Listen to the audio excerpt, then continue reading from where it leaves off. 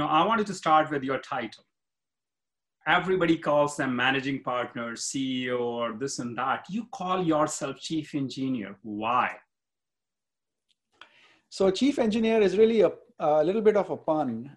Firstly, I call my firm Engineering Capital, which is a double entendre. There's two meanings to that, right? One, it's venture capital for engineers. Because I invest in deeply technical companies, the obvious people who obviously I'm investing in are engineers, and so it's venture capital for engineers.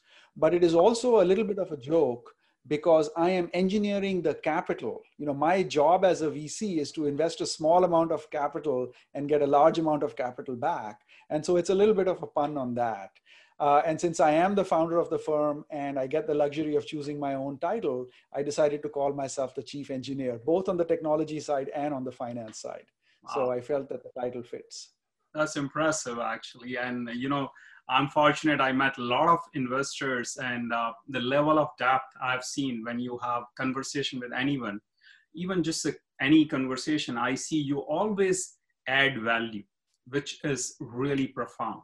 So coming back to that, since you read a lot, I know, and you really go deeper, what you see as a future of the world, especially now with a post-pandemic, and hopefully we will have the vaccine soon, but irrespective, we all have cumulatively, I believe, have decided it is a problem, we'll deal with it. But how do you see we come out of it, and what does the future look like? How is the future? People think of future as a time dimension, as in when will what thing will happen in the future. I prefer to think about the future as a geographic or a location dimension. In other words, where is the future now? So let's take your example of the vaccine. Is there a vaccine for COVID today? Guess what? There already is a vaccine. It exists in laboratories. It is being tried on a few people. Some of them might actually even work. We don't know for sure. We haven't finished the trials. But there are people walking around right now in China, in the UK, and here in the US who have tried a few of these experimental vaccines. And so they are already living in the future because they've already got the vaccine, and some percentage of those have gotten the correct vaccine. We just don't know which one is which yet. Which one is and you can say the same thing. You can say the same thing about any technology. So let's look at autonomous cars. Let's look at electric cars. Are there autonomous cars today in the world? Yes, they exist today. But we don't think of them as being here today in general because they're not pervasive. The average car is not an autonomous car. The average car is not an electric car. But there's already a few electric cars. There's already a few autonomous cars which are doing something interesting. So I think the way to think about the future is always not to ask the question, when will what happen, but rather where is the thing happening that you are interested in? And so if you reduce it to a location problem, a geography problem, then I think your entire perspective changes. As an entrepreneur, as an investor, as an academic, as an economist, as a politician, it doesn't matter what vertical application you are using for the future. But if you reduce it to a geographic problem, then it becomes a very interesting way of solving and thinking about the future. And I claim you can look at any issue of the future, technology, politics, geography, etc., and think about it through the lens of where is it happening today? True. So Ashmeet, that brings me to the next question I have for you, is because you are seeing hundreds of companies, maybe more than that, on monthly basis. Some of those doesn't even arrive your email in a way. Where do you see the problem? Because when I talk about it, is we are talking about a data-driven world. And when we talk about data-driven world, the challenge is, in my opinion, is we need so much of data because now computational power is not an issue.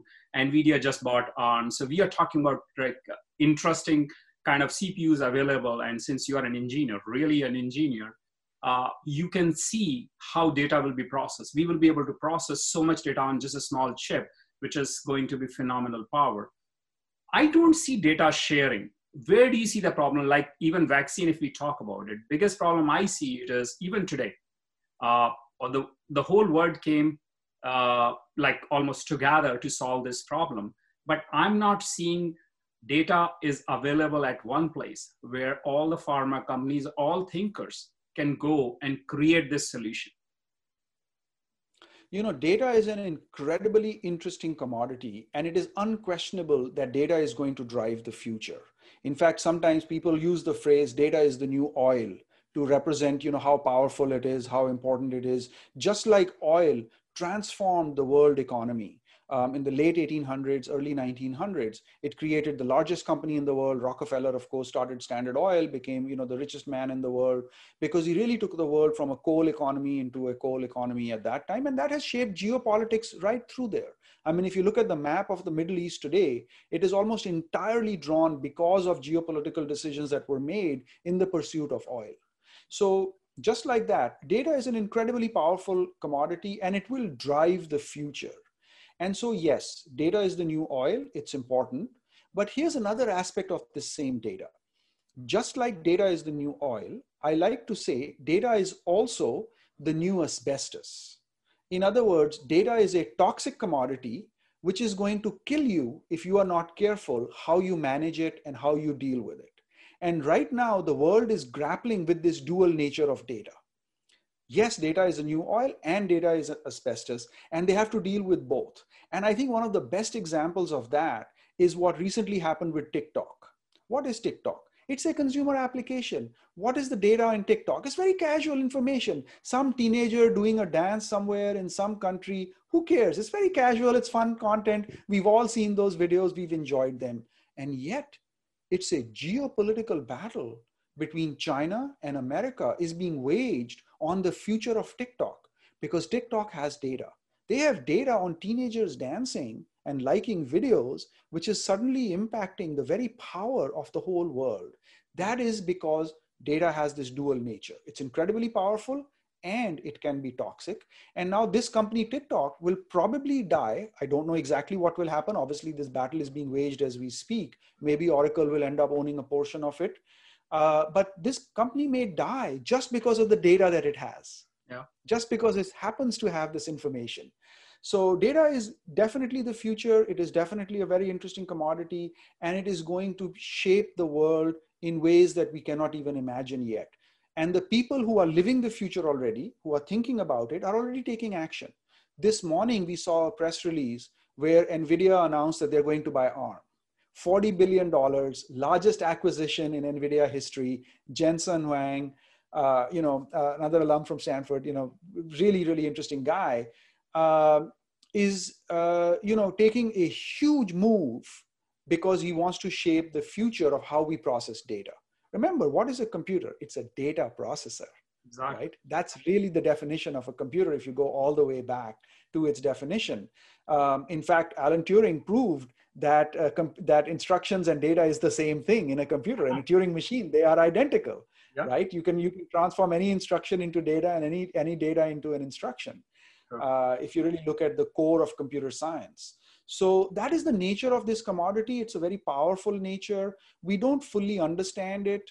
Certainly, the politicians have not caught up with it. The politicians are far behind. The laws are far behind. The governments are far behind.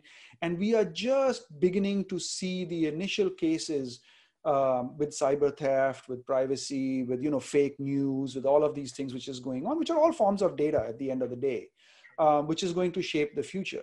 Now, exactly in what way I cannot tell you, but I can tell you that whatever that way is already exists somewhere. Our job as venture capitalists, as engineers, as people who are trying to push the edge in the future is to find out where it is. Where is it that someone is doing something interesting? So Ashmeet, I'll give you an example of the data where I saw the data and where I see the challenges, and there may be an opportunity for all IITians or the people who are listening to this video.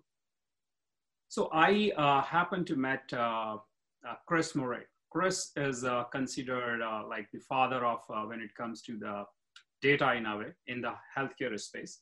He works with Bill Gates Foundation, organization called IMHE. Bill Gates gave him $1 billion actually, Gates Foundation. Wow. And he has, we saw because they brought us in and see how to visualize the data. So because we have a lot of background in the healthcare space, they thought we can do it. And we were able to we did some POCs with them. They have petabytes of data, not gigabytes here. They have petabytes of data. In fact, in my opinion, they have more data about India and the mortality of people in India than even Indian government. I won't be surprised if that's the case. So they have amassed so much data. And what I was wondering is that if we talk about open data, but we never put it out there in such a way that it is managed and controlled, because we have the network for ages. What is a network? Is the data flowing securely? Like your communication with me, it is fairly secure. Of course, the hackers are there and all that, but in reality, it is pretty secure.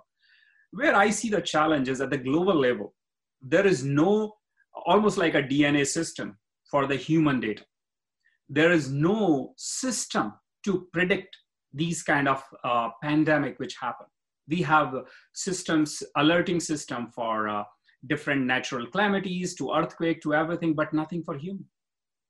And I find it very surprising that I couldn't find even a single company on the planet where they are putting this open data initiative and creating this system so we can predict or we can see if anything like this happened today.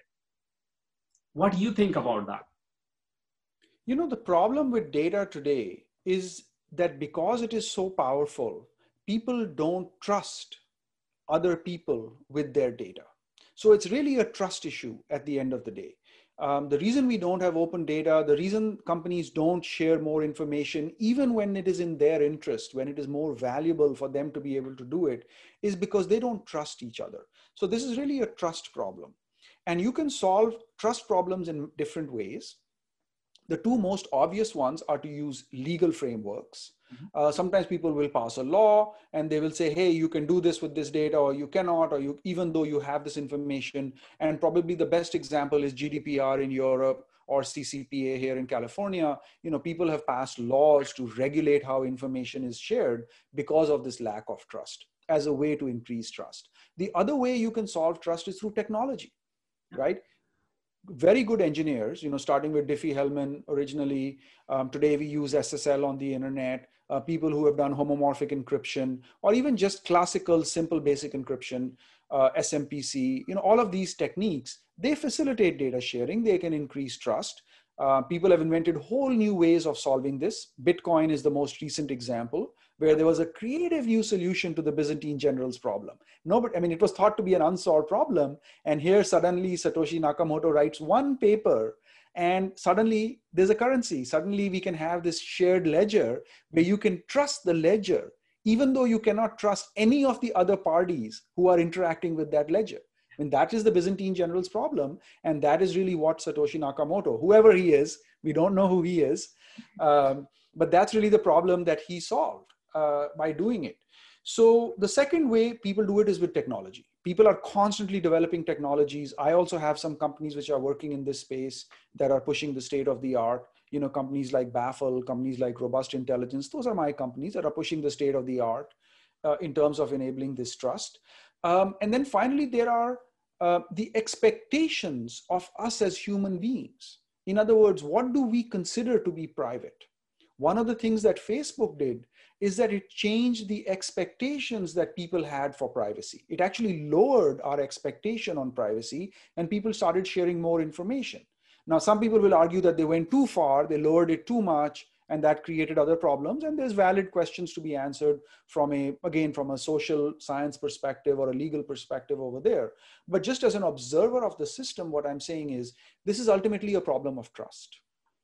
This is a problem of trust, and you can solve trust in different ways. You can come up with innovations, and whoever can move the state of the art can have a huge impact on the world because ultimately this world is now being driven by data. It is a world of bits, not atoms.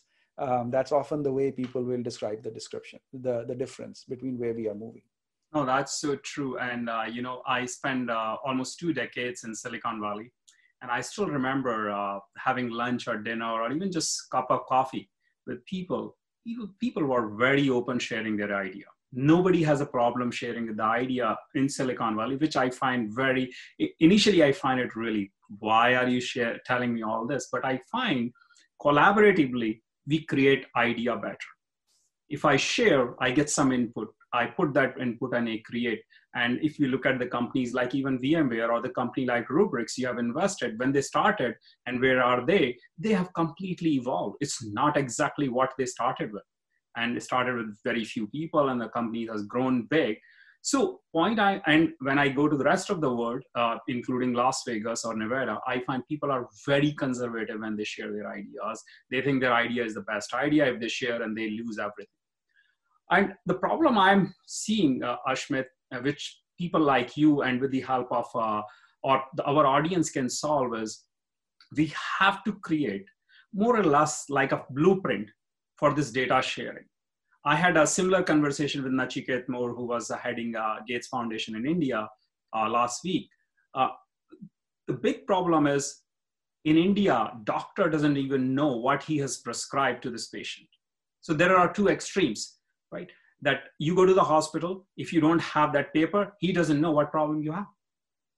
So the challenge I'm presenting to you and our audiences, can we come up with this open data standard where we can build a system where the trust issue is resolved, as you are talking about? We have done it in all other sectors. Why can't we do it in health care?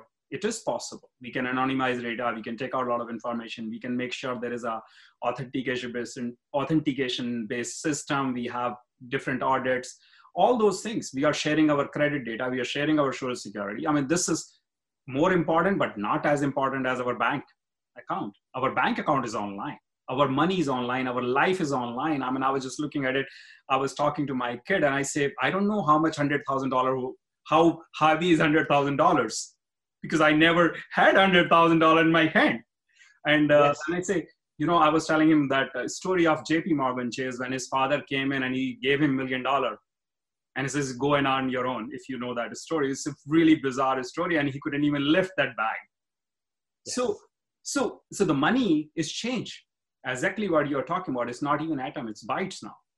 So where you see the opportunity and what kind of challenges you see or challenges you have for our audience? So Sanjeev, firstly, let's recognize that what you're saying is absolutely right. If we could share more data, if we could share more information, we could have a huge impact in healthcare. We could have a huge impact in many other areas in the world.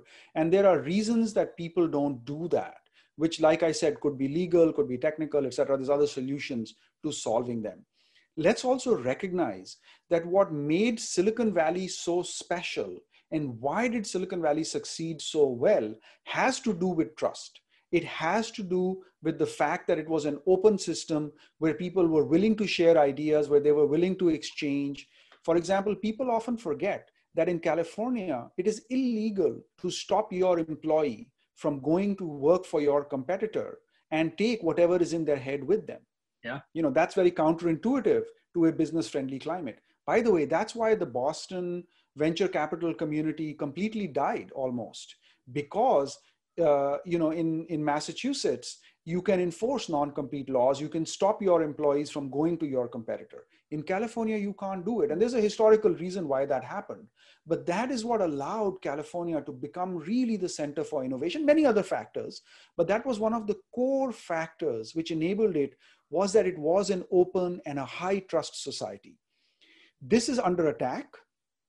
There are reasons to be pessimistic about it. And that may happen, and that would be very sad. It would be very unfortunate if that ended up happening.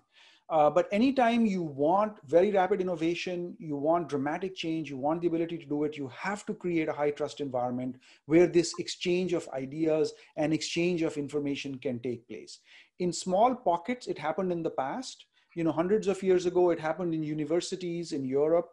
We saw the Renaissance, where there would be a small monastery or a small university, and people would exchange ideas, talk about it, trade, and share that information. And then, of course, that exploded, grew, became the part of the Renaissance, became the scientific revolution that we live with. It came to a real productive fruition here in Silicon Valley, but there's nothing which prevents it from either dying in Silicon Valley or being replicated somewhere else, but it is a very hard problem. I can tell you, I used to be at a large firm and I was running, their international practice to set up venture capital in India. And I would get delegations from other countries. Okay, I mean, we were managing $2 billion. I would get delegations and they would ask me this question. They would say, Mr. Sidana, we would like to replicate a Silicon Valley in my country. How much money does it take? How much budget do I need? I'm the minister of so-and-so. I'm the, in charge of this administration. Tell me how much time it will take and I will recreate Silicon Valley, in my country. And I told him it's not such an easy problem. You can't just do it with capital. You can't just do it by starting a university. You can't just do it by changing a single law. All of these things have to come together. There has to be an incentive for you to exchange this information, which is a win-win incentive. Those are the only incentives that last for a long time. And then you get a virtuous cycle and you get something like Silicon Valley. The good news is that we are seeing the early stages of this in India. So firstly, in India, we have a very strong educational foundation. We have tremendous universities like the IITs, of course, which provide a very good foundation and BITS Pilani, yes. But also the NIITs, also the regional engineering colleges, etc., which provide a very good foundation of education to the country. So that creates a large cadre of educated people. Then we are moving, I believe, in a progressive direction from a legal perspective. The economy has started reducing the penalty for risk. The social and cultural expectation for failure has gone up. In America, in California, we embrace failure, right? If you failed at something, that's a good thing. That increases the chance that I will invest in you because now I know you've tried and failed and you know how to fight that fight. Nobody wins a war without losing some battles. For every successful product, there are failed products. Let's look at Steve Jobs, right? He builds the iPhone, amazing product. He builds the iPod, an amazing product. But he's also the same person who built the Lisa, right? Completely failed. He's also the person who tried to build a communicator multiple times and failed previously. So you have to understand that failure comes with the territory for success. It comes when there is trust, when there is respect for each other. And I believe certainly in India, I've seen very good signs that we are moving in that direction. No, Ashmeet, I completely agree with you. And I had a great conversation with Nolan Bushnell, I think 2 years ago, where he talked about when he had Steve Jobs interning with him and he gave him a bunch of things. It was a very interesting conversation with him. And the lesson learned is Silicon Valley. This is the most impressive thing about Silicon Valley. They just adopt anyone. You have an idea, you want to do something, people will be there to support you. It doesn't matter what. All they are looking at is somebody who's willing to take risk, somebody who wants to push the envelope, somebody who's really want to do something. Doesn't matter if it's a game or it's a healthcare initiative, or it can be just a pure application like Facebook where you are just connecting people. But coming back Sanjiv, to... I'll make a controversial statement here, especially in the world of today where Black Lives Matter is at the front and center of the political discussion in the country, etc. I personally believe that Silicon Valley and America as a country is largely meritocratic. That doesn't mean that discrimination doesn't exist. Yes, discrimination exists. Yes, that doesn't mean that there aren't problems like Black Lives Matter, etc., that people face, even structural issues, I'll go that far, that they face.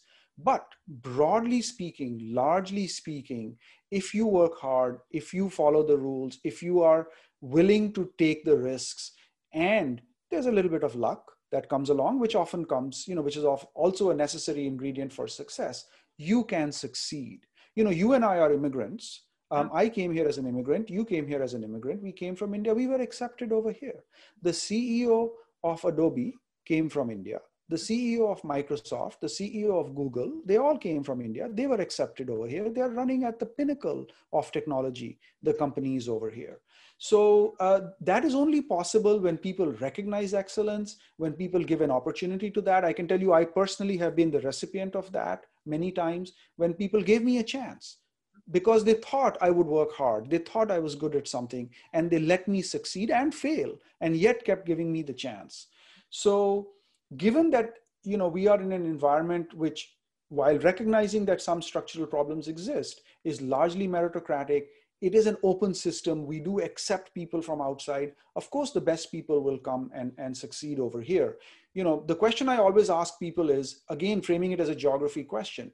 If you want to start the world's biggest, best company at X in the technology space, where would you go if you had a choice? What one location would you pick if you could be anywhere?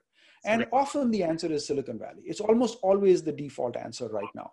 That is still true. It will not always be true. Let's recognize, I mean, Detroit was the center of innovation, 30, 40 years ago, 50 years ago after the Second World War. And then they made a mistake. They lost that opportunity to continue to be at that pinnacle, which they were. And then Silicon Valley eventually became the successor. Eventually, Silicon Valley will make some mistakes. I do see some very fundamental mistakes being made in California, being made in Silicon Valley. That is just, the nature of politics and society, that this will change somewhere. Today, as we stand over here, I think there are multiple places where there are opportunities. And if somebody has a great idea and they're willing to work hard, you can change the world. You can absolutely change the world. I 100% agree with you, Ashmeet, on that.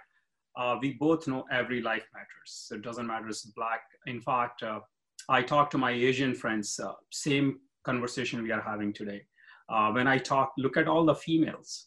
I mean, we talk about gender diversity. We talk about all those things sitting in our boardroom, but what are we doing?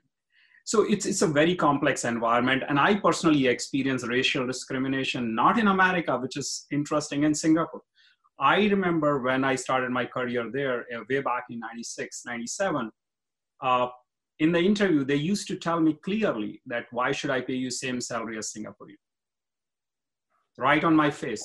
No, that's pretty blatant, pretty direct. Again, I've never faced anything like that. My mentor was a woman, right? Catherine Gould. She is the reason why Engineering Capital exists. She was a venture capitalist. The first woman to start a venture capital firm in Silicon Valley, faced tremendous amount of discrimination. And she often talked about some of the discrimination that she faced early on in, quote, a man's business, often interpreted as a white man's business in those days. But I had the privilege of, her adopting me, helping me, teaching me, allowing it to grow. Today, I'm very proud to share with you that 2 of my CEOs are women CEOs in an area of the industry that I work, which is relatively arcane, and there aren't that many women. Now, both of them, interestingly enough, happen to be IIT grads. So I'm talking about Palak, CEO of Iris Agent, and Anshu, CEO of Nimbella. So, both happen to be IIT grads, but they're women. And they're founders, they're CEOs. I think they're obviously building very interesting businesses. I put my money behind it. I love to talk to them, Ashmeet. We'll talk offline about it. I'd love to talk to them. Yeah, absolutely. Happy to introduce them to you. I mean, and will it be harder for them than compared to the average man who does it versus a woman, if you look at it from that perspective? Occasionally, yes.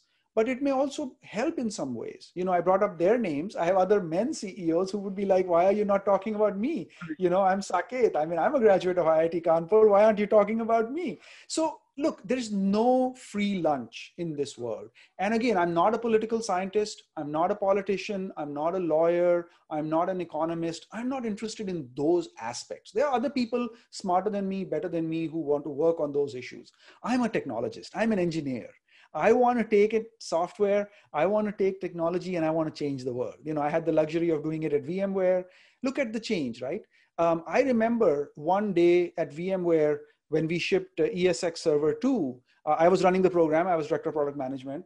And I remember telling someone, standing up and saying, one day there will be 1 million virtual machines. And he laughed at me, right? And he was like, oh, you're just, drinking the Kool-Aid and, you're imagining this future. Today, there are billions and billions of virtual machines. I mean, the entire cloud runs on virtual machines. VMware itself is a $50 billion company. So you can do that with software. You can do it with technology. And that's what excites me. It doesn't have to excite everyone. That just happens to be what excites me. No, Ashmeet, on the same note, when I was telling about Singapore, in the same country, because they really challenged me and then pushed me in the corner, I was, it's your fighter nature. So when we talk about discrimination and all these issues, I end up designing the first vehicle location system of Asia in 97. We were able to track the fleet of vehicles in 97 remotely. We were using two-way SMS messaging because there was no data network at that time. So the point is, this is what Silicon Valley is. This is what the world is about. Where if we push ourselves, we don't take no for an answer. And that's what all the audience who are going to watch it, and that's what I'm going to challenge them for. So there are a few things I learned from you, Ashmeet. One is, big one I see is the trust. How do you create an environment of trust? Because once you create an environment of trust, it's magical. You can really find amazing people who can jump, who can help you, collaborate with you. Companies like Engineering Capital will love to talk to you. And if you are really solving a worthy problem, is this problem worth solving? Because there are tons of problems which we may not to solve, but there are problems which are right in front of us. For example, I think we really need to look at the complete R&D aspect of the pharma, because pharmaceutical research is completely ridiculous in my opinion. It is not caught up with where we are today, what kind of challenges as a humans we are having. It's way far back. We can't do research the way we were doing research. We have another IIT Delhi alum in London. He has amassed all the amazing data set around the DNA of Asian population. Now, and there are several companies has the DNA data today, but there is no consortium where one place I can tap into this data source and create some predictive analytics or create or test my hypothesis without expending millions or billions of dollars in doing different research. So there are a lot of huge opportunities, but what I hear from you is, can we find ways to create this trust or trusting environment? Am I right? I absolutely believe that trust is a prerequisite to success. There's no question about it. You have to have trust. And certainly, if you are interested in improving society, if you're interested in having a certain impact, you have to build trust to do it. You can do it at the national level, you can do it at a local level, you can do it at a company level, or you can do it at an individual level. Right now, you and I are having a conversation of trust. I trust the question you ask me, I give you an answer, that you and I have credibility between us. So trust can exist at all levels, but at all levels, it is ultimately a social construct. So it comes from outside into technology, which is the area that I happen to work in, which is the area that I happen to be interested in. But again, you can be interested in different areas and you will still find a lot of value for trust. It is a necessary but not sufficient condition for success. So Ashmeet, now I want to jump to rubrics. You are one of the early investor. Can you walk us with the how it started, how you get engaged, and where do you see the future of rubrics as well as the future of technology? Sure. So I'm happy to talk about rubric, but I do have to give a caveat that while I know Bipul well, and we also happen to be Wharton grads, both of us, so we have multiple connections in terms of me knowing the company. I was not the first investor in rubric, which is what I typically do. I'm typically the first investor in most of my companies. In fact, all of my companies other than rubric. Rubric was started by Bipul, but I was an investor in Datos, where Tarun was the founder, and Rubric acquired Datos, which is how I ended up being an investor in Rubric. So just for the record, I want to say that.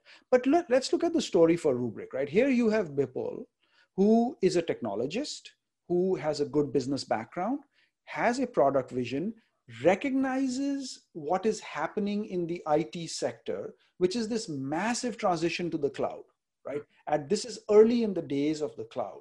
And what does he do? He solves the data problem, the data management. You can think of it as backup, data management. There are different ways of describing that problem. Comes up with a very elegant solution. And again, with all due respect to Rubric, it was not rocket science in the sense of the technical difficulty of describing the problem, but it was flawlessly executed, and he has built a great business doing that. In my case, in general, I'm always looking for that technical insight. I'm always looking for a founder who can understand that at the end of the day, for a venture capitalist, the success is building a business. If we don't solve a technology problem just because we are interested in it as a geek, I am interested in it as a geek, and yes, I'm interested in it as an engineer, of course. That's where I start. But the goal is to build a business. I'm very proud to share with you that just today, one of my companies, not started by an IIT grad, Amir, is definitely, he's not even Indian for that matter. But I was the first investor, and they just announced this morning that they won a $199 million, a $200 million sales contract. It's the largest contract in engineering capital history for a customer, a single contract. So, the reason that is possible, and I was the seed investor, and the company has come a long way in a very few number of years. The reason that is possible is because in technology, and in particular in software, we have this luxury that we have very high leverage. By the way, the same leverage exists in pharmaceuticals, the same leverage exists in healthcare. Once you've built a drug, once you've written a piece of software, it's very, very cheap typically to replicate it, to sell. The first one is hard. The second one is easy. That's the magic that we work with.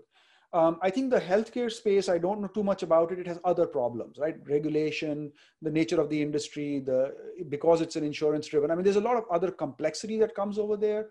The part of the industry that I work in software, it's a little bit more greenfield. It's a little bit freer. And over there, we get this luxury that if you can write a piece of software and write it well, you can change the world. Yeah. I mean, let's look at WhatsApp. How many people worked at WhatsApp? Handful of people.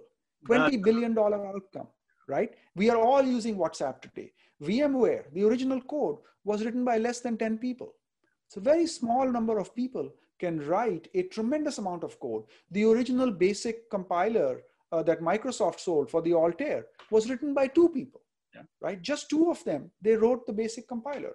Was effectively built the Apple II with Steve. So technology has this wonderful advantage that it has leverage. You know, Archimedes said that he can move the world if you give him the fulcrum and the lever. And we all learned about it, you know, from in grade school and Halliday and Resnick and, you know, all those books that we studied, right? Who needs a lever when you have software? You don't need a fulcrum when you have software. Can you repeat that for our audience? Absolutely. You don't need a fulcrum and you don't need a lever if you have software. So, you know, that is the leverage of technology. That is the power of the area we work in. And if you really want to build on it, the way I sort of, you can double click on that idea is software has infinite leverage and zero friction. There are very few things in the world that have infinite leverage and zero friction. Certainly in the physical world, it doesn't exist because by definition, there's friction and leverage is always limited, right? I mean, the lever breaks if you make it too long. The fulcrum, you know, wilts if you put too much load on it. Sure. In software, there's no such limit. There is literally no such limit. You know, Google said they want to index all the data in the world. Facebook said they want to connect all the people in the world. They can do it. They're kind of sort of doing most of that already today. So that's the magic of software. That is the magic of what, you know, Alan Turing you know, defined when he defined a Turing machine, and he wrote his paper all the way back in the early 30s, before even a computer existed, right? Before even a computer existed, he had mathematically proved that you can solve any problem as long as it wasn't a halting problem. Any of those could be solved on a general purpose computer. What an amazing insight. What an amazing paper he wrote. And that is why, you know, we are carrying with us all of these Turing machines in our hands. We are talking through them. And that's the magic of software. No, it's definitely very impressive, Ashmeet. And as a humanity, we came a long way. And when people talk about artificial intelligence, and I know that's one of your interest area too, and they ask me, do I believe in the vision of what Elon Musk is talking about, that world is doomed, or what is my belief? So I truly believe we are outsourcing our mundane task and work to computers, maybe to the extent that we are giving them the job of thinking. So they think for us.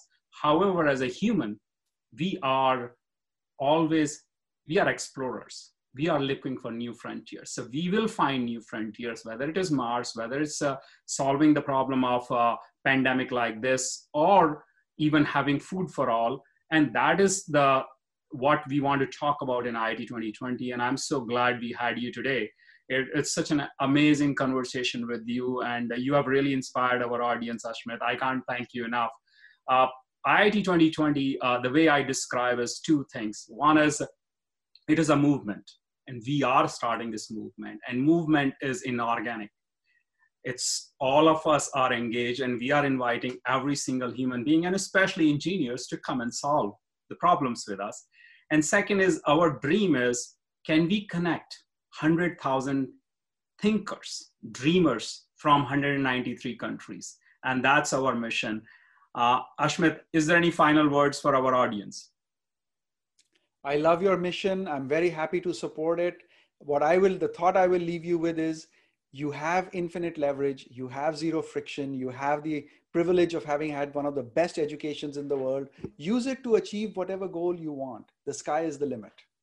Thank you very much, Ashmeet. Thank you very much for your time today.